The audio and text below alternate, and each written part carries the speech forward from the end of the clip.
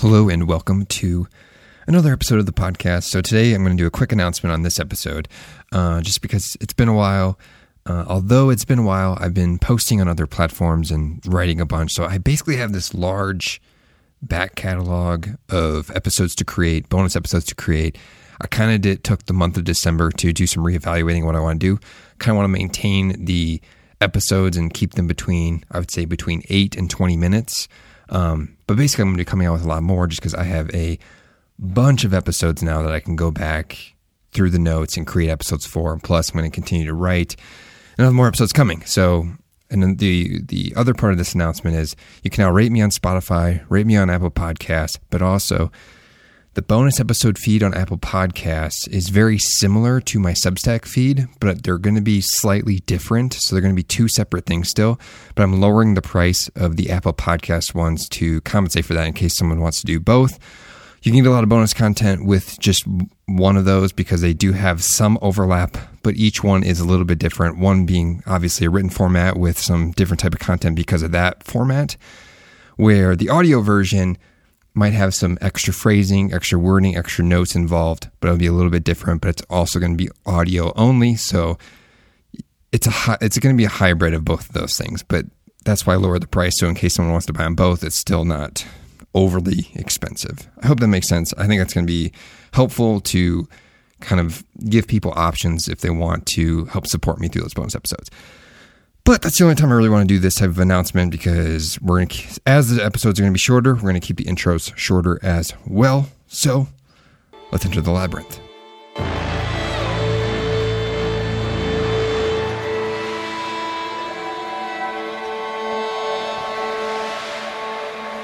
Okay, so today's episode, what is Carl Jung's concept of the anima and why must we integrate this into our psyche? And I'm going to be making more of these episodes where I kind of just cover a topic quickly and go over it instead of kind of having this like kind of vague topic. This one's going to be much more educational based in that regard.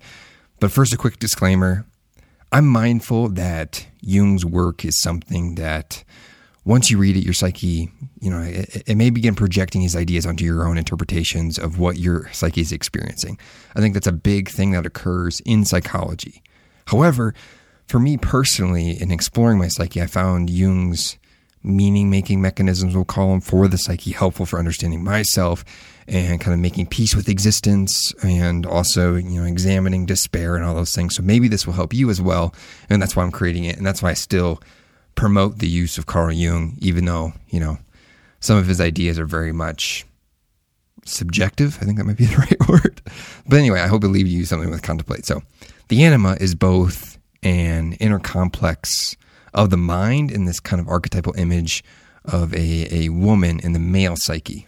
That was what for Jung. Like I said, it's a concept that can help you understand the psyche, but is it this like objective thing that is always occurring? Not necessarily. It's just this method of understanding your psyche, if that makes sense.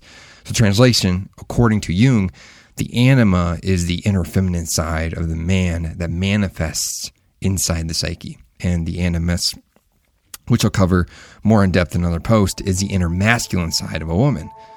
So I quote Jung here.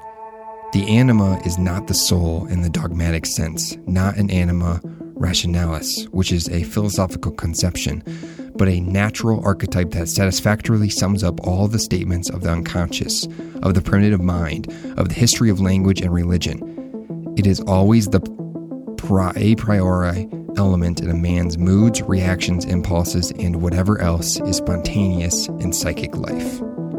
So according to Jung, the anima is often influenced by a man's mother and then his encounters throughout life with other women, such as friendships and relationships. This then creates a sort of projection or reflection within a man for their image of the feminine that they wish to embody. So thus, men often see the anima personified in dreams by images of women connected with nature, a woman with a wise demeanor, the seductress, or a sort of spiritual guide, right?